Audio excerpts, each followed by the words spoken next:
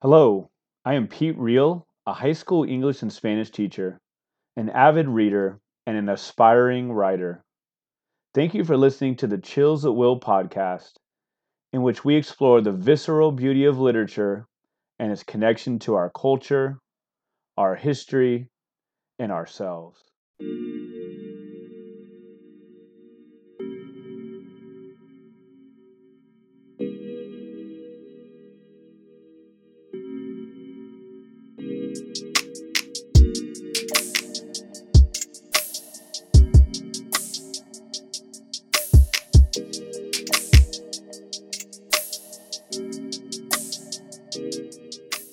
Hello and welcome to episode 212 of the Chills at Will podcast. Pleasure today to be joined by Theresa Rundstedtler, PhD.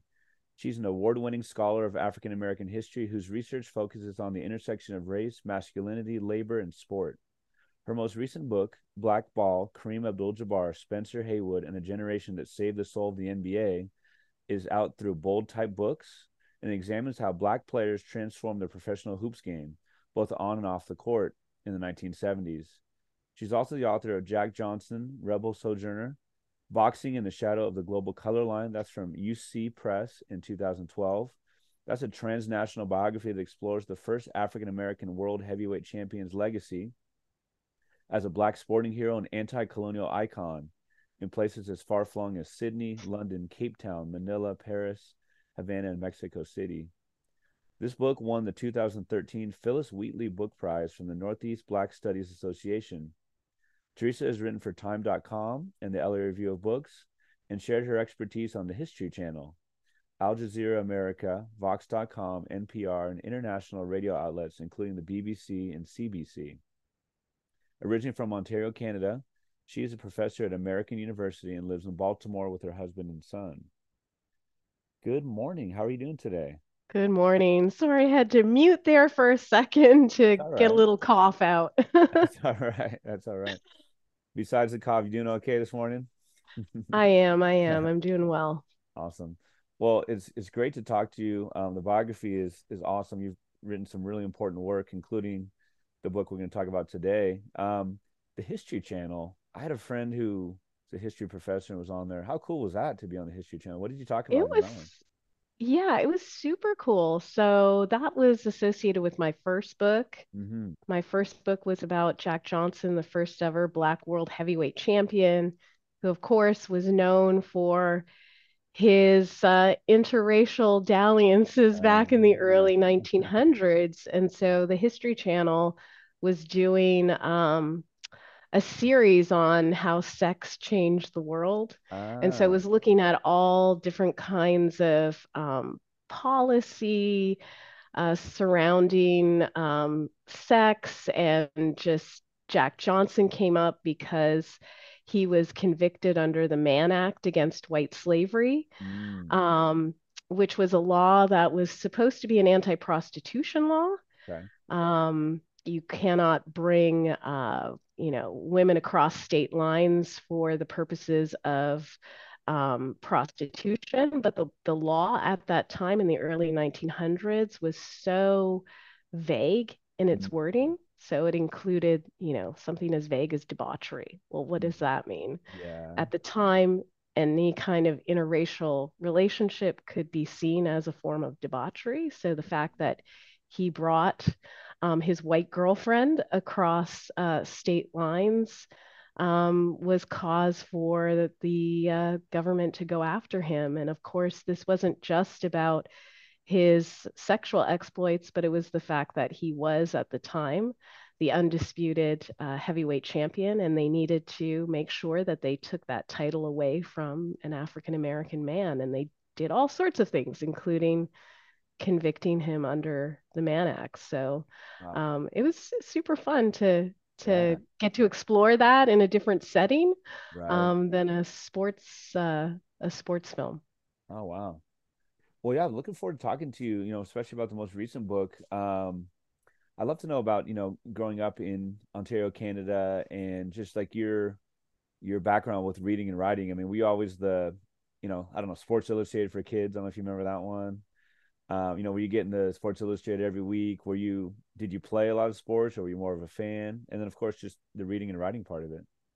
Yeah, absolutely. So I've actually always been more of a doer rather than a follower in terms of sports. So from a very young age, I don't know if it was my parents just trying to keep us out of trouble or what it was, but I was, scheduled into all sorts of sports. I started out actually as a figure skater. Mm, Given that I was from Ontario, it's a little cooler yes. up there. And the thing to do for boys in the 1980s was hockey, and the thing to do for girls in the 1980s was figure skating. So I actually Mm, started, I learned how to skate when I was 3 years old, and wow. then sort of transitioned into competitive figure skating. I did that all the way up to age 12. Mm, And if you know anything about hockey and figure skating, those are extremely expensive sports. okay. So it got to a point where we had to decide as a family, was this something that I was going to pursue really hardcore and really try and, make this into a path towards real high level competitive figure Mm, skating, or just maybe take up another sport that was a little less mm, expensive. So I actually decided at that point to kind of back away from that because it had gotten to the point where it wasn't fun anymore. sure. It was tons of training, like Mm, almost every day.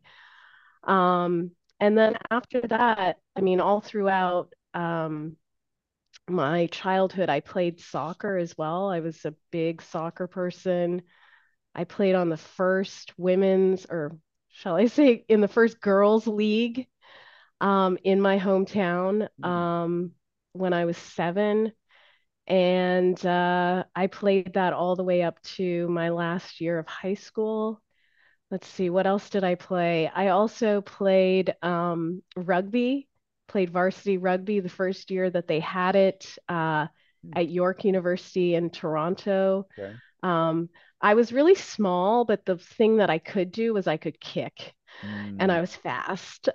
So they put me at fly half and winger so that I could, use those skills.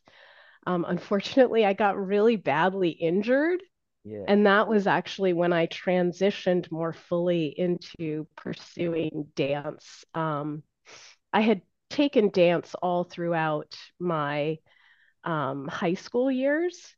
Um, but then I started to pursue it as a freelancer when I was in university. Mm, So, for me, the sport and the dance always went together because yeah. they were athletic pursuits for me. But yeah, that's how I started out. And of course, I grew up with a brother and a dad who also liked to watch football, American football. Mm, We watched the CFL, which is Canadian uh, football. Of course, they watched hockey, although I never really got into hockey. But my favorite was always the World Cup and NBA basketball. So those were the things that I enjoyed growing up. But I would say mostly I'm more of somebody who enjoys sport and fitness as yeah. opposed to somebody who was more of a spectator. Sure. So the old rugby to dance pipeline, huh? Yeah, like can you believe it? But it's the same kinds of skills. Hmm. I mean, we've seen this before with linemen taking ballet and Right, all right, right, sorts of right, right. things. Yeah. If you have agility, Yeah. that's a transferable skill. So, and I could kick. There you So go. that's why they put me on the team. There you go. What about your reading and writing life? Were you the kid at the library getting all the sports biographies or Hardy Boys or Nancy Drew or what were you reading growing up? Oh gosh, I read everything. I was a very voracious reader when I was a kid, largely because we had very little technology in my house. Now, actually, my mom doesn't have any internet. She does not have a Mm, smartphone, which can kind of make communication a little difficult these sure. days. But at the time, we had no VCR. We had Mm, very limited TV. So I spent so much of my time reading, reading novels of all different kinds. Hmm. I don't know if I really had a favorite, but I just was somebody who read and read and read. That's great. Yeah, I mean, it's kind of a foregone era, right? I mean, I have so much respect for your mom. I know you're a big preacher, but good for her. She's not, on the cesspool, this Twitter all day and whatever. Oh man, No, not right? at all. And I honestly, if you even said the word Twitter to her, she probably would have no idea what that is. What would that be like? Beautiful, beautiful. I mean, part of the book and part of your personal experience, you talk about being a dancer for the Raptors. Remind me when they came to the NBA, even maybe mid '90s. Yeah, so I started out with them the second season. I was not with them the first season, but they still consider me an OG. So the folks Hmm. from the first and second season are considered the folks who really started out with the team and its very, first few seasons. And I went to the audition.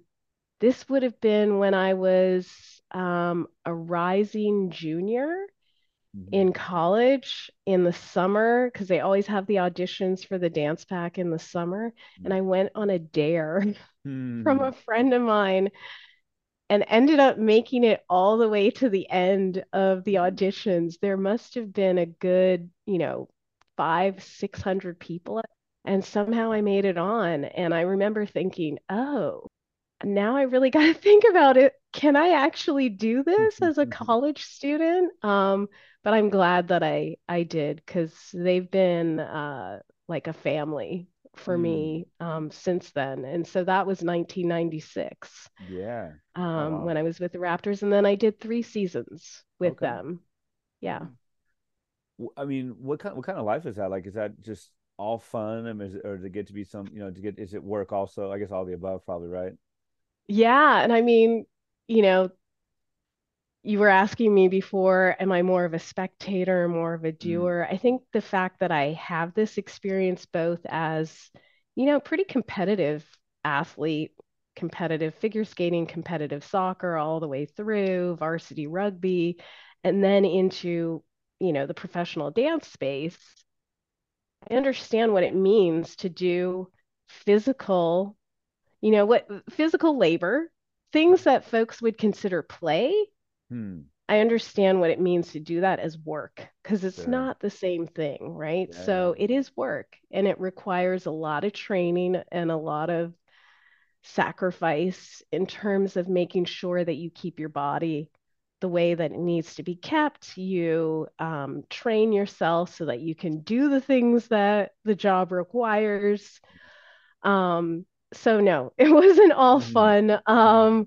We would have and this is something that a lot of folks don't know, we would have a rehearsal for 3 hours, maybe the night before the next game, Hmm. and then have to perform the routine that you learned, or maybe two routines that you learned from the night before the very next day. Mm. And so, and there's no room for error. Once you go off the music, you're done Yeah. because it Yeah. was, the choreography was really fast and you're in front of potentially tens of thousands of people. So, um, yeah, you Hmm. can't be, you have to be sharp in order to be able to accomplish that. And we were, you know, um, more of a dance team than we were a cheerleading squad. So we Hmm. actually learned full routines Yeah. to perform in front of in front of fans. Right. Well, I mean, you make a good point in the book about obviously there's so many other people involved besides just the players on the court in a game and the people work concessions and all of the above. Did you feel like you saw like some of the machinations of the NBA in general, or was it more just to the dance team? Did you see a lot of kind of what was going on a day-to-day basis? Not so much from the player's perspective, although because I mean, one of the things when you're a dancer, you're around the same age as most of the players. Mm-hmm. And some of them you might get a sense of like what's going on with them if you happen to have a conversation with them or you see them out somewhere in the city. But I mean, even from the perspective of being a dancer, you can kind of see how these franchises spend their money and where they don't spend their money, Mm, and what the priorities are of the organization, how the organization wants to project itself to the fans. So we could even see that as dancers. yeah. Yeah. I wonder how, as you got into college and beyond and all that, I wonder then kind of what you were reading and writing and how how you got into becoming a historian. What were maybe some of the books or some of the writers who really propelled you to that career? Oh, wow, that's a great question. So when I graduated from high school, there was a lot of emphasis in Ontario at that time to try and get women into the STEM fields. Mm, And I grew up the kid of a high school math teacher. okay. My brother was very good in math and science. He went into engineering, but I was always the kid who did well at those courses, but loved reading books and Hmm. was fascinated by history. And so I felt a lot of pressure to go into STEM. And ultimately, I did decide to go into, initially, I started a program and I did history as a minor. Mm. But then I found once I went to college that I was a little bit too linear in my thinking to be, a literary person, even though I loved reading literature. When you get to college, it gets a little bit more complex than Mm. just reading books and commenting on them. So I got really pulled into history. And at the time in the history department at York University, the best teachers were really in early modern European history. So Mm. that's actually most of the courses that I took were about the Renaissance Mm. and early modern Europe. But then I took this course in my senior year. It was called, I think it was African American Civil Rights post 1945. And that course just blew my mind. Mm. And I started doing a lot of reading in that area. And that's actually what I think set the stage for me going into history and African American studies thereafter, because I felt like it spoke to so many things that were going on in Ontario in terms of race and whiteness and, critical perspectives on race that nobody talked about. And Mm. I was like, I want to learn more about that so that I can bring that back to Canada. Mm. Um, but then when you go to graduate school for a PhD, it takes a long time. So you end up, Mm. establishing a life for yourself. And I've just, ever since 2001, that's when I came to the US. I've been here ever since. But yeah, I got into looking at sport because I wanted to understand African American history better. Mhm. So it wasn't really that I came in only thinking about sport. Mhm. I thought sport, because of the place of African Americans in professional sport in particular, whether it be professional basketball or professional boxing, Mhm. this is the perfect spot to look at how do everyday people understand these larger questions of race, empire, segregation, etc. And that's really what brought me into looking at sports history because I think it's just such a powerful lens. Hmm. Yeah, I mean, there's so many times in reading the book where it's like, say, late 60s when a lot of the white sports writers were talking about kind of like, oh, these kind of like black power, players, and into the late 70s, kind of when the book ends, kind of. I know you have the epilogue, but just about, like, oh man, it's so many drugs, and of course, like the Kermit Washington thing.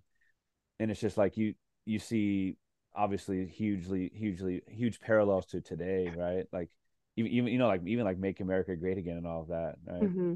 So yeah, the whole idea of we learn history so we don't have to repeat it. You picked out some really interesting scenarios and what's what I'm looking for, anecdotes from the sports world that really brought it to today, even though the book ends with like the magic, more or less ends with like the magic in Larry Bird days. When you were talking just now about Jack Johnson, like I was reminded of I don't even know what time. I don't know, maybe 15 years ago, probably more than that. Do you remember like when Terrell Owens was on Monday Night Football and there was like an intro to the episode, an intro to the game or something like that, and he was dancing with, and I think it was a famous actress, like a white woman, and I just remember there was a huge uproar about like really kind of like reinforcing stereotypes, of like the that you read about in the book as well, of like the sexually aggressive black male and all of that.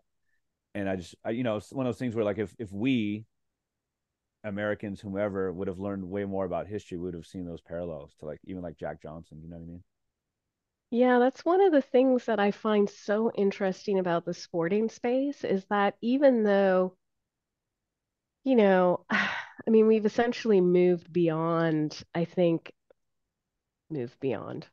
Mm, I don't want to say that completely, but as a society, we've sort of shifted away from biological understandings of race, okay. but there's a way in which the physicality of sport, breathes new life into those biological ideas, and allows this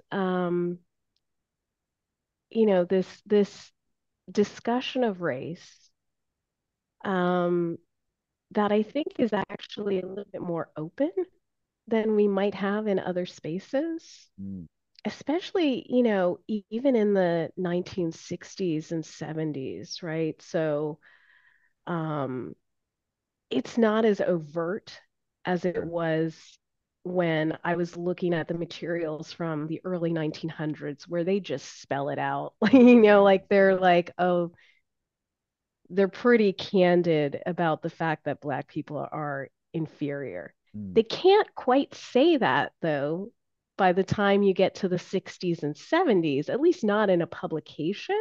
sure. But what they can do is use crime as a kind of metaphor for racial inferiority. Propensity for using drugs is a kind of metaphor for a larger kind of racianing, at least in their eyes, with racial integration. So for me, I try not to take everything at face value in Right. reading it, given what I know about the period and the fact that this was also a time of incredible turmoil over school integration, Mm, over the quote unquote urban crisis, right? As more and more folks were um, essentially, fleeing to the suburbs mm-hmm. using, you know, uh, state-sponsored loans to, live in suburbs away from Black inner cities, and I'm putting that in quotes, Mm, right? Because they weren't necessarily always inner cities, but sure. Black neighborhoods. And so rather than just reading the discourse that was going on about Black athletes and how they had all these problems and that they just weren't trying hard enough, they were lazy, but they were naturally gifted, to really sort of set that against the historical backdrop, Mm, for me, the light bulb went off um, when I started reading those reports against the grain and finding that this was actually a racialized narrative about these players. So some of it might have had some truth, but the reality is that you couldn't paint everybody in the league with that brush. And it became a way for the average fan or the sports writer or the team owner to talk about these larger shifts that were happening in society, mm, in terms of, how society was changing in the post-civil rights era. And these players became almost like lightning rods for mm-hmm. those types of debates.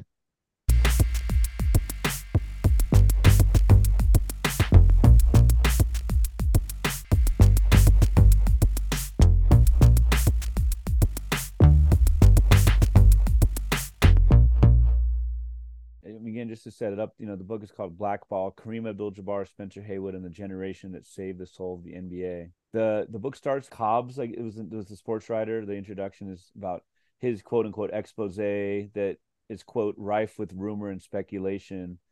This was August 1980. It won a lot of awards.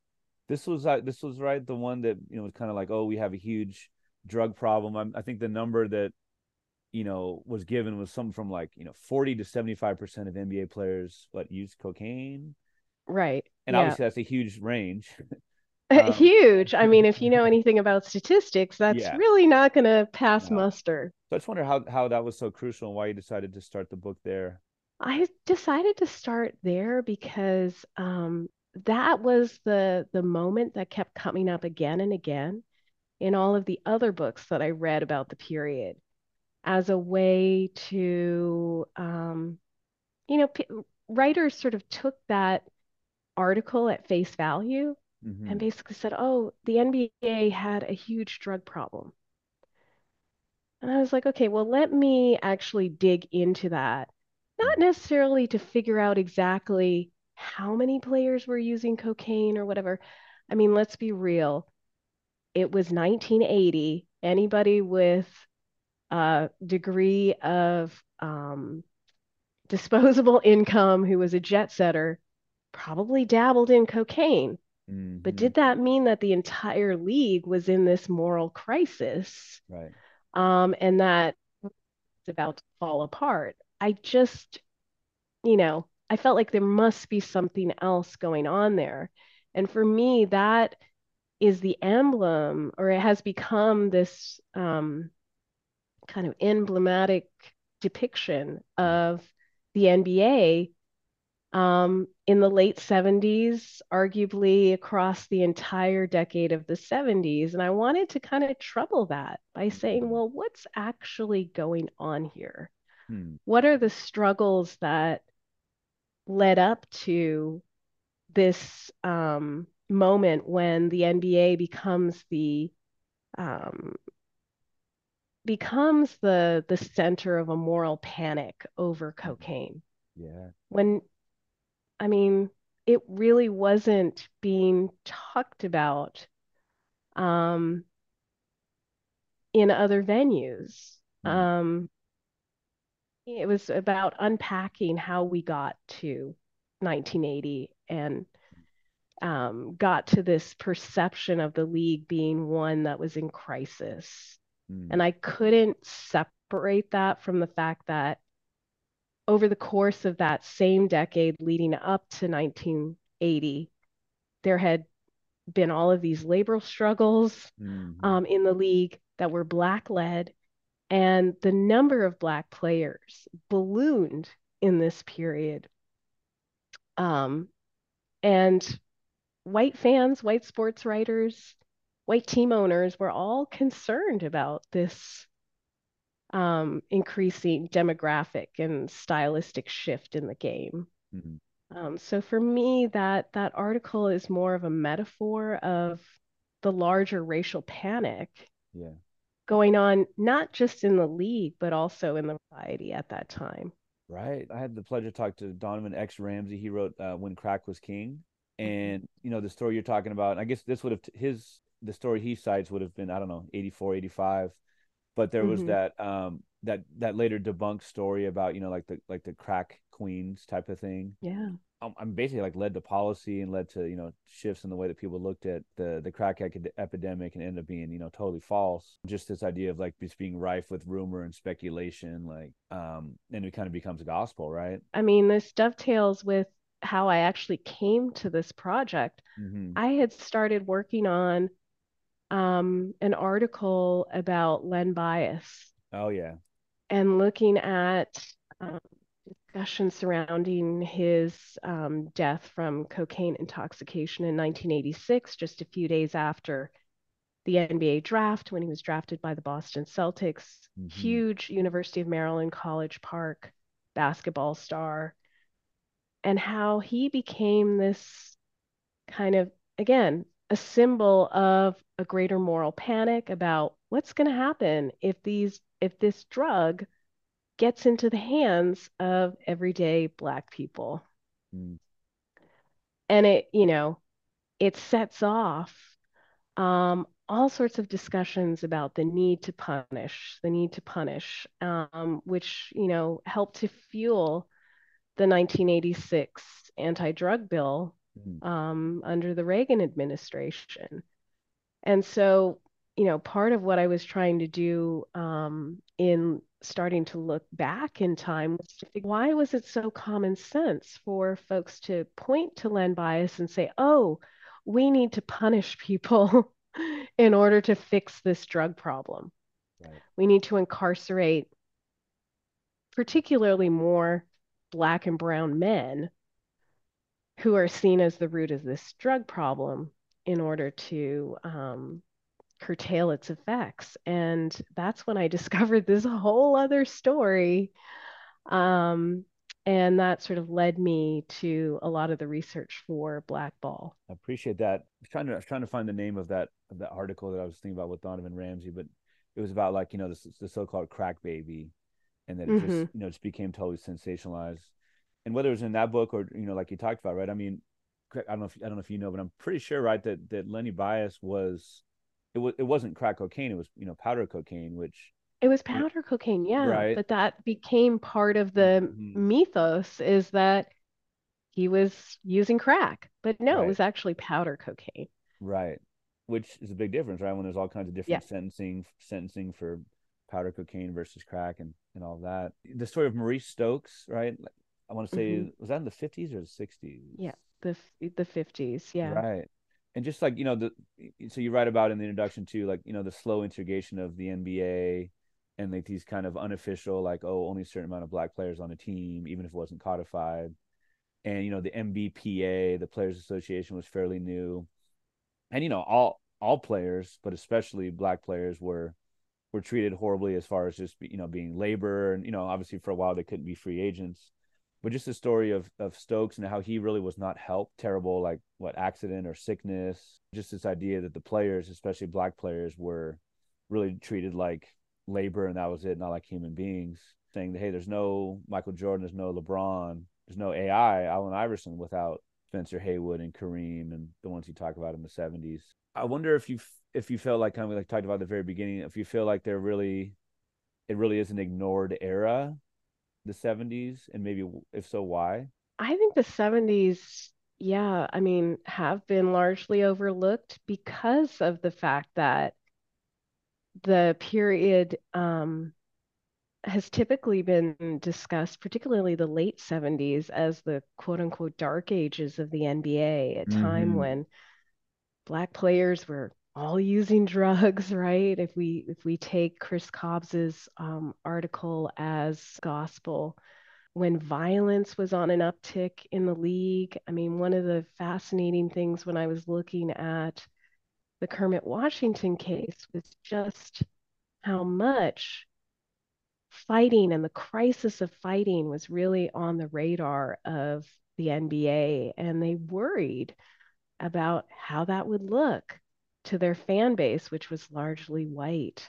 And so I tried to really kind of unpack or not just recuperate this period in Mm-hmm. terms of, bringing it into view for hoops fans and folks who were interested even in the Black freedom struggle, Mm-hmm. but also to really try to unpack why it was a period that we don't really discuss anymore, Yeah. or to even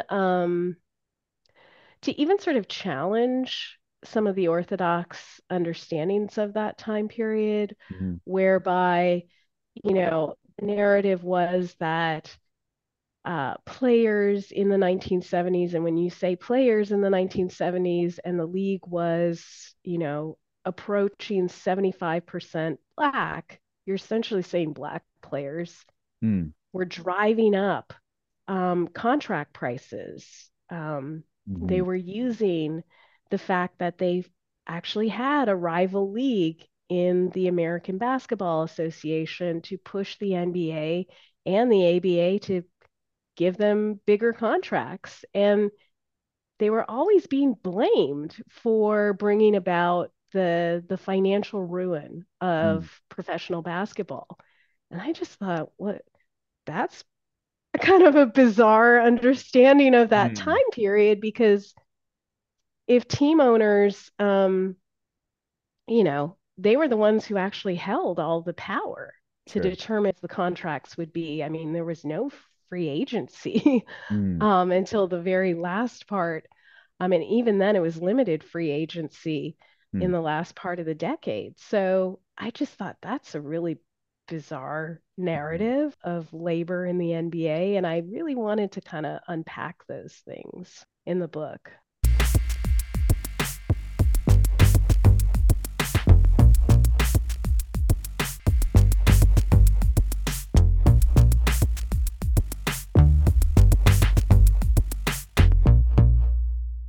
You talked about growing up in Canada, obviously with the knowledge, such a knowledge of hockey. My not a fan of hockey. My knowledge was, NHL '94, one of those video games, and which was a pretty cool game.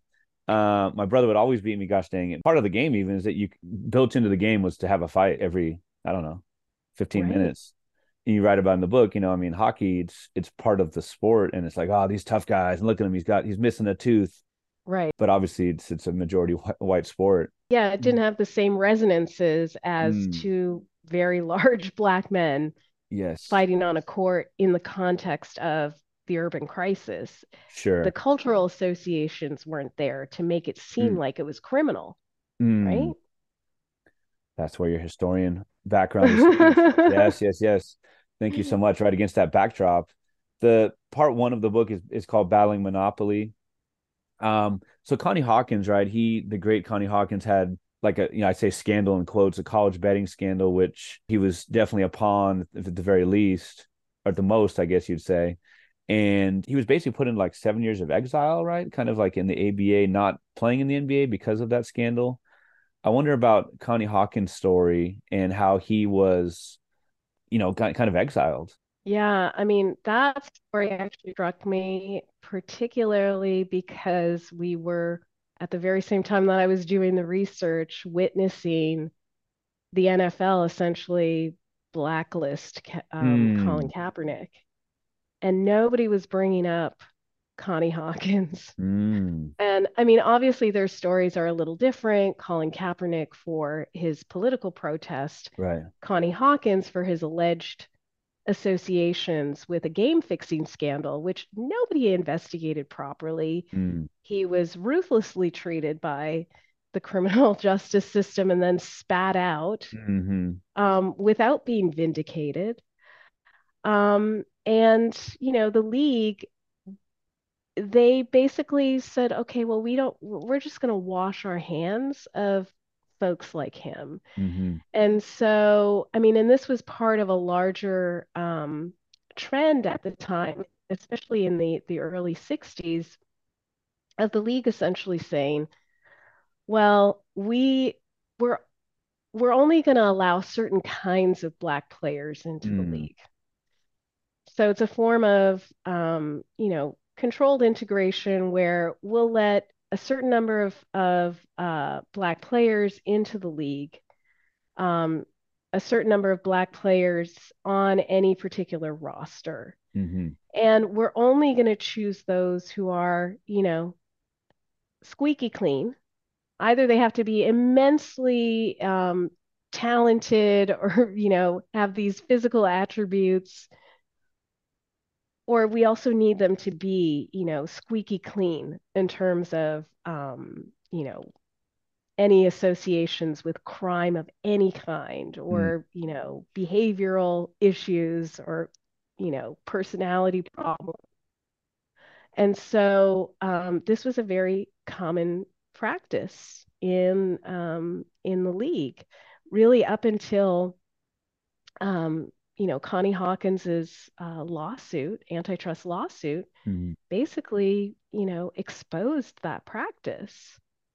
And, with the help of his lawyers, the Littmans, he basically illustrated that the league had conspired to not allow him entry into the league in order for him to make a living. Hmm. And this, again, was a very common practice, particularly against Black players at that time. So I think his lawsuit really opened up the league to subsequent antitrust Hmm. cases, and each one sort of stripped away at the monopolistic practices that the NBA had so long. And of course, these were not things that only affected Black players, but Black players, I think, because they weren't coming from generational wealth, Hmm. because they understood, in a historical, in a personal sense, what it meant to be excluded, what it meant to be held in economic bondage, they were the ones who took the lead Hmm. in all of these lawsuits, Yeah. and really helped to gain player rights for everybody in the Yeah. league. We talked about like what was, allowed by the owners and by the NBA, and Spencer Haywood and others, especially like late 60s you write about, they just kind of took it, and he was a cool, like, pretty laid back kind of guy, but like, the way he dressed, he described just like the way he dressed, and respectability politics, kind of like, like I'm just going to be who I am. It helped that he was very talented, but he was just like, hey, this is who I am, and he and others were able to just, as much as possible in American 1968 or whatever, be themselves. But his whole thing, right, is like with the ABA NBA merger, he he and others were saying, hey, we're not allowed to get our fair market value, right, if there's not that competition. So I just wonder about his connection to like players' rights and like the NBA ABA merger that obviously did happen eventually, but took a while to happen. Yeah, so Spencer Haywood was the first player who entered the ABA under what they called the hardship clause. Mm, At the time, the NBA had something called the 4-year rule, and the mm, ABA initially had this as well, where you had to be 4 years of your high school graduation in order to be eligible for the draft. mm, And the NBA kind of said this was a humanitarian exercise. They were making sure that young men would finish college before they would enter the NBA. mm, But in reality, it was kind of, a, a gentleman's agreement between the NBA and the NCAA, whereby the NBA would not, go after college level players while they were playing for the NCAA in exchange for the NCAA essentially operating as their free farm system. mm, And that was in place, not, again, not to sort of shield the players, but more so to protect the financial interests of both entities. yeah, yeah. The ABA ended up putting in this hardship clause in order to undercut the NBA. They basically said a player could be drafted before the four years were up if Mm, they could demonstrate financial need, financial hardship. Well, for most Black players at the time, that was very easy to prove that you mm, you had some financial hardship that necessitated you leaving college early in order to be turned pro. mm, So Spencer Haywood came into the ABA under big fanfare, and he thought that he had a great contract with mm, Denver at the time. But then he started hearing things. And other players were like, well, you might want to go back and read the fine print yeah. of your contract. And then he discovered, hey, I need an agent to represent me. Let me go renegotiate this because it had all sorts of caveats in it whereby he did not actually, he was not earning the amount that they said he was earning. So much of it was deferred and therefore unguaranteed compensation. Mm, It required that he would have to, serve the team for X number of years after he had retired in order to receive this compensation. So he sought representation, went back to the owners of the Rockets and said, okay, let's renegotiate. This contract is not what you said it was. Mm-hmm. Um, and they said, well, a contract's a contract. We're not going to renegotiate with you. They basically sued his agent for inspiring a breach of contract because Haywood sort of stopped playing for them and Mm-hmm. basically sat out. Um, and Haywood ended up countersuing them. And while all of these, legal fights were going on, he reached out to the Seattle Supersonics, which was a new expansion team at that time, and they ended up signing him. And this was in the NBA. Well, he thought, oh, the NBA is going to allow me to play. But the NBA said, no, you Mm-hmm. just violated our 4-year rule. You did not go through the typical draft process and follow the draft rules. So, no, you can't play. Mm-hmm. So, and Haywood sued them and he eventually got the right to play. And, the 4-year rule was essentially deemed against in violation of antitrust law. You can't, deny the right of employment to a whole class of people. And that this was essentially, the NBA operating as a monopoly. Mm-hmm. And so if you didn't have Spencer Haywood's case in bringing down the 4-year rule, you wouldn't have players like LeBron James. Mm-hmm. You wouldn't have, the players who have been able to leave college early to go to the pros. Yeah. You wouldn't have any of that. It would still be quite rigid in terms of how you could enter the draft and on what terms. Yeah, like Moses Malone to Kevin Garnett to yeah. Hmm.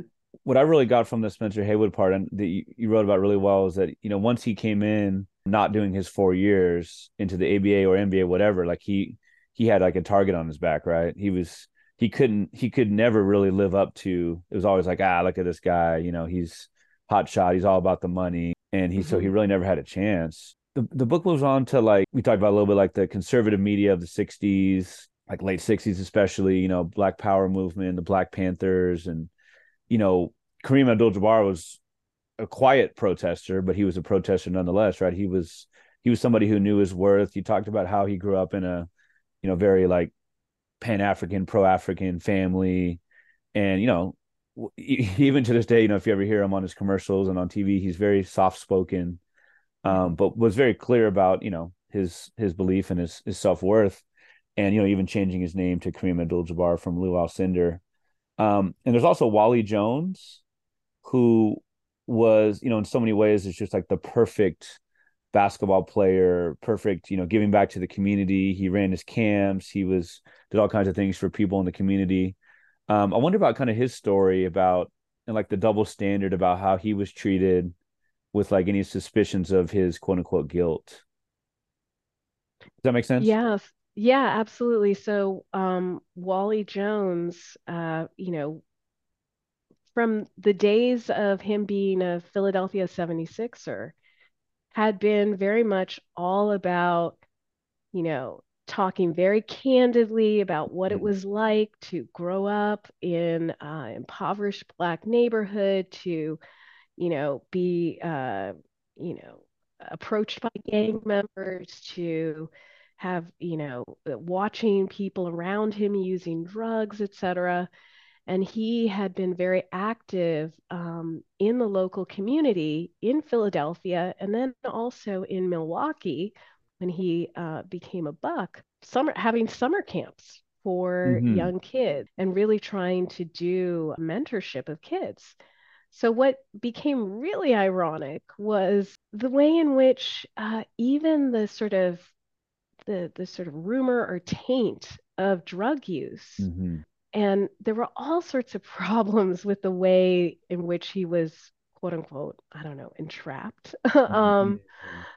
uh, uh, uh, by the Bucks organization and the way that they handled apparently they had sent um, a private investigator who had supposedly found some white powder in his pants. They had gone through his pants in his room, and it took them, a certain delayed time period in order to Yeah. bring it to a private lab to get tested. And then supposedly it was cocaine. Not even the LA prosecutor would take this case because they Mm, said the handling of the evidence was questionable. right. But they used that whole scenario to essentially, cast doubt on him as a player. And they put him up on waivers because they wanted to get rid of him. And no other team would touch him at first. Mm-hmm. And so it was kind of like an open secret in the league at that time that if you wanted to invalidate the contract of a player, you kind of cast a suspicion of drug use on them. Mm-hmm. And so he became this, this guy who would not roll over and take it. And so he Right. went to the media. He had his own doctors to give him a physical, and he protested this and said that they were, using him as a scapegoat Mm. and basically smearing him in the press. And what was so interesting about him is that he ends up becoming somebody who talks about drugs and sports in front of US lawmakers. Mm. And he exposes, I mean, what's so interesting is that he uses his time testifying about ostensibly about performance enhancing drugs and their Mm. use in sports. And he actually was able to sort of take that moment of testimony in front of lawmakers and expose how teams were actually the ones promoting the Oops. use of Yeah. performance enhancing drugs Yeah. by creating these, you know, unmanageable conditions for young athletes, particularly young Black athletes who had Mm. so much riding on whether or not they could make it to the pros, that Mm. they were willing to be shot up in the back, with painkillers or whatever in order to get back on that court in order to perform.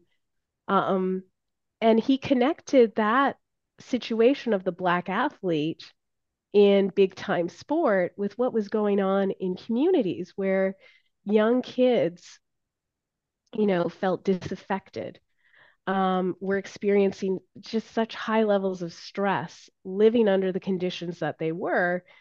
And therefore, it was not surprising that young people were turning to drugs in order to deal with these larger structural problems in their Mm. neighborhoods. And I thought that that was just showed in a lot of ways the kind of critique that athletes could level, not just against the inequalities and injustices in sport, but also how those connected back to larger issues in the Black Mm. community. Yeah, he didn't shut up and dribble, did he? No, he did not. He did not.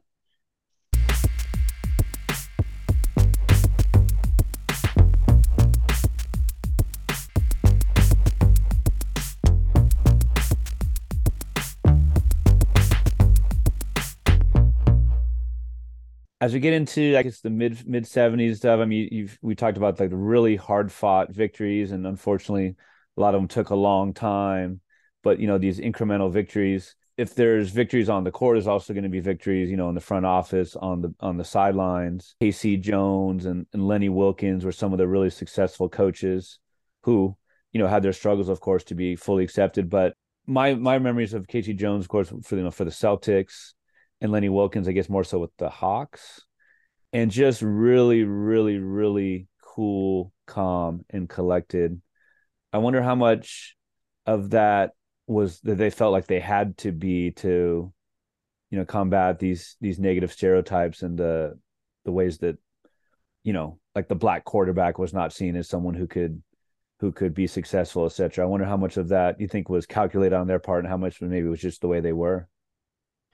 That's a good question. I mean, I don't know. You'd probably have to ask Sure, them. sure. You're not I a mean, psychologist too? Come on. I'm not a psychologist, but I can say that, in the context of the time, had been hotheads, there's no way they would have even made it to that level Mm, of mm, of the NBA hierarchy. yeah. Because again, much like with players, black players in the 1950s who were the first ones into the league, you had to have a certain way of being. Mm, You couldn't be the flashy guy. You couldn't be the hothead. mm, Um, they just wouldn't let you into that circle. And so I think that it's not surprising that the first coaches who, that first wave of black coaches, that you see the same kind of personality traits amongst these guys because those were the ones that yeah. ownership would trust Mm, to oversee a team. One of the things that I found in my research, which was really interesting, was this kind of racial dynamic in coaching, whereby in the sports magazines at the time, the archetypal white coach, like a Bobby Knight, kind mm-hmm, of, mm-hmm. not to bring Yeah. him up into this conversation, but the coach who win at all costs, Mm, yell at your players, like mm-hmm, you can abuse them verbally. But as long as you're getting these black players, and again, when you're saying players in the mm, 70s, it's a majority black league. yeah. And you're talking about a white coach being able to discipline, Mm-hmm, right? It's impossible to sort of take that out of its racial context. mm, And yet, what I found with a lot of the black coaches, Casey Jones, Al Addles, and others, when they'd be interviewed about how they coached, some of it had to do with the fact that they had also been players, but they also had this much more, I would say, like democratic approach yeah. to coaching, whereby they talked about the fact that they saw players as human beings who had Weird, thoughts of right? their own. Like, yeah, Mm-hmm, can you imagine that? And that their job was to facilitate them to play their best game mm-hmm. rather than browbeat them, Sure. or shame them into playing better. Yeah. And so that was one of the things that really struck me about that generation of coaches was that they were taking, I think, some of the cultural shifts that were happening in activist circles, in black political circles at that time, taking that and using it in the context of getting the best performance out of Mm. their team. Thank you for that. I'm not sure the pronunciation. Simon Gordine. Hmm. He was in so many ways was ready, had been primed to become the commissioner, well respected all around. He'd done his work. He had the CV, so to speak. He had the resume. I wonder what how pivotal it was that he, in the end, who was thought to be the next commissioner. This was after Kennedy. Yeah, after Walter Kennedy. And Yeah. Walter Kennedy even Mm, even sort of vouched for him and said, right. Right. "Hey, here's Mm. my potential successor." I wonder if you kind of have done any like kind of like a speculation, like what how things might have been different if you had become commissioner at the time. Oh man, I mean that brings you into all sorts of Yeah. counterfactual discussions. I mean, it would have been huge, and that's why I think Black journalists at that time were so excited about this Mhm. possibility, and in some ways, embrace the potential of it to the point where it kind of blinded them from the fact that Mm.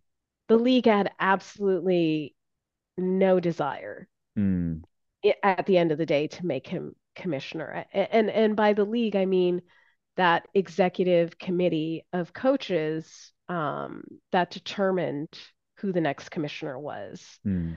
And that's one of the things about the commissioner position is that they aren't these impartial voices from on high. They're Mm. chosen by the owners. Sure. And so, in the context of the ongoing Oscar Robertson et al. Mm. V. the NBA trust lawsuit, which eventually helped to bring down the reserve system in professional basketball.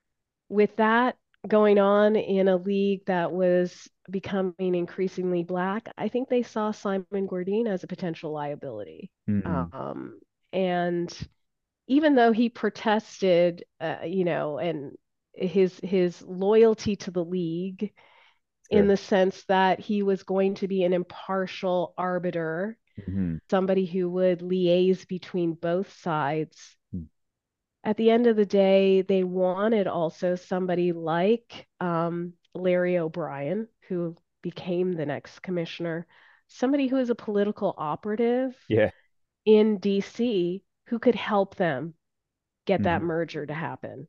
I mean, Sure. that's ultimately what they wanted. And I think Simon Gordine, just for racial reasons, that he just didn't have those kinds of ties in Washington, D.C., Yeah. was never really a serious candidate Mm. for becoming the next commissioner. We talked a little bit already, but I remember like especially when the Rockets did really well in the early 90s, with Rudy Tomjanovich, and he was seen, so much of a victim of, the punch from Kermit Washington. And he was, I mean, he got lit up. I mean, it was horrible, Hmm. horrible injuries and stuff. But you wrote so well about like, Kermit Washington, and just like he was, again, people vouch for him as just a good guy, a peaceful guy. It was somewhere it was a split second decision that so many have made. I mean, he felt horrible about it. It was a tragedy all around. Even going into like, Bernard King later on, who I'd known a little bit about his story, but just like the traumas that he put up with, that he came up with in New York growing up, child abuse, and then just blatant racism at the University of Tennessee. Right. And it's like, while others, i.e., white people will get the sympathy that people deserve, for going through traumas and coping. Bernard King was just seen as like another symptom of the disease, so to speak, of drug use just running rampant. You end with Larry and Magic, and when in the epilogue, which so many people have positioned as like saving the NBA, and it did in some ways. I mean, you talk about why was it even, seen as such a bad thing to begin with in the 70s, but it did. I wonder about the racial dynamic too with Larry and Magic, that you feel kind of was a good way to end this book.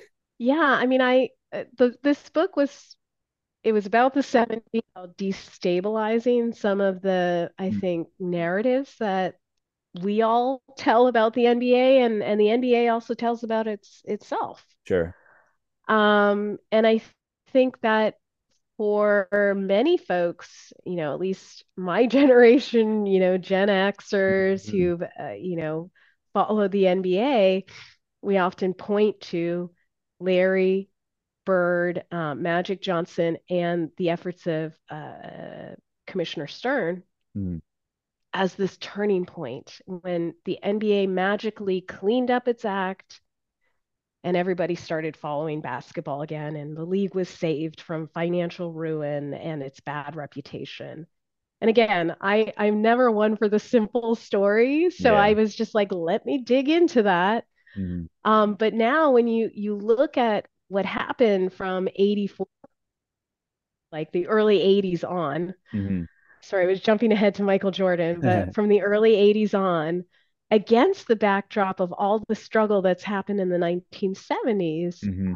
it's a little bit more complicated than just they came in, and particularly somebody like David Stern was like this savior of the league. One of the things that we forget is that Stern was there from the beginning of the story Mm-hmm. that I tell.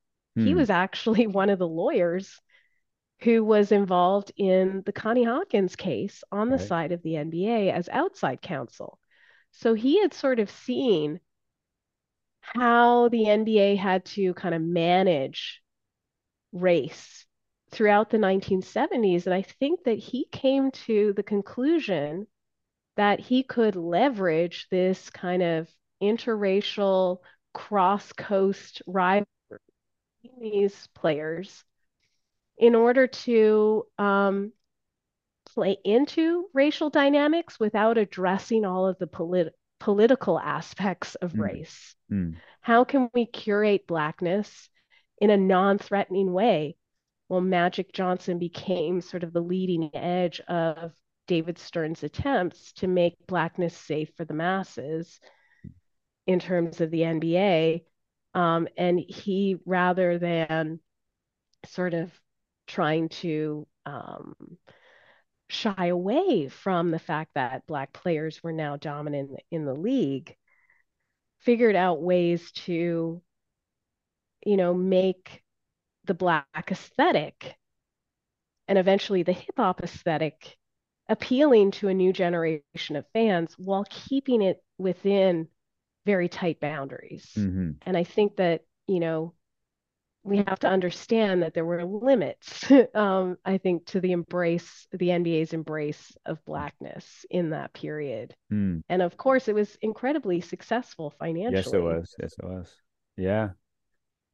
Thank you for that. I think it was the name of his children's book was Kareem wrote about On the Shoulders of Giants, Right. kind of like African American history in general. And yeah, the book does such a great job of talking about those giants, who didn't aim to be, but the Haywoods, the Hawkins, the Oscar Robinson. Thank you for bringing him up. Kareem, who really made Iverson able to have his moment, and Jordan and LeBron and up to today.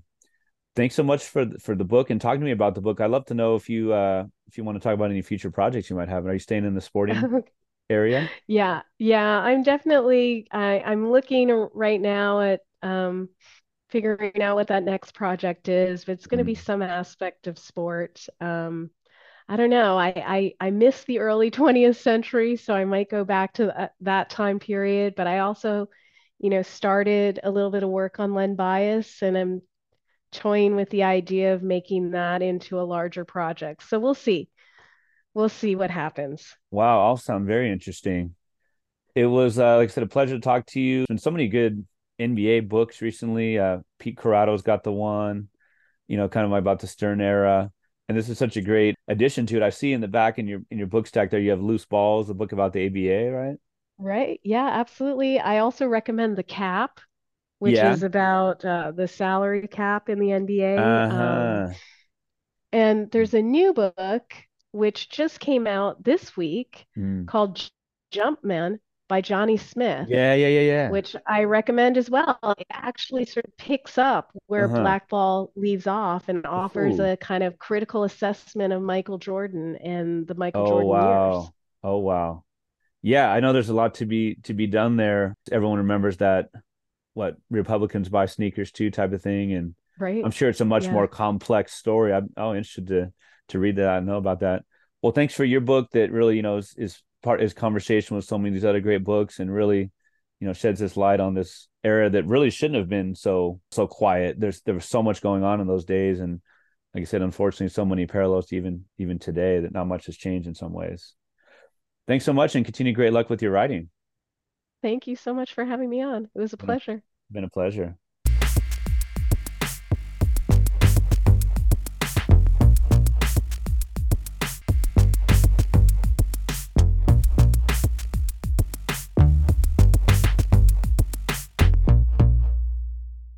What a pleasure it has been to speak with Theresa Rundstedtler. I wish her continued good luck with her writing, and I'm so looking forward to continuing to follow her career and her important work. Thank you for listening to this episode. You can now subscribe to the Chills at Will podcast on Apple Podcasts. Please leave a 5-star review. You can also ask for it by name using Alexa and find it on Stitcher, Spotify, and on Amazon Music. Follow me on Instagram where I'm at Chills at Will Podcast, or on Twitter where I'm at Chills at Will PO1. You can watch other episodes on the Chills at Will podcast channel on YouTube. Please subscribe to both my YouTube channel and my podcast while you're checking out this episode. Sign up now for the Chills at Will podcast Patreon. It can be found at patreon.com/Chills at Will podcast Peter Real. My last name is Riehl. Patreon.com/Chills at Will podcast Peter Real. Check out the page that describes the benefits of a Patreon membership, including cool swag and bonus episodes. Thanks in advance for supporting my one-man show, my DIY podcast, and my extensive reading, research, editing, and promoting to keep this independent podcast pumping out high-quality content. This is a passion project of mine, a DIY operation. I'd love for your help in promoting what I'm convinced is a unique and spirited look in an often ignored art form. Do me a favor, retweet this link from Twitter, pass it on from Instagram, word of mouth, text. It's all appreciated. The intro song for the Chills of Will podcast is Wind Down Instrumental, and the other song played on the episode was Hoops Instrumental by Matt Whitehour. Both songs are used through archesaudio.com. Please tune in for episode 213. I had to say it for all my hip-hop fans.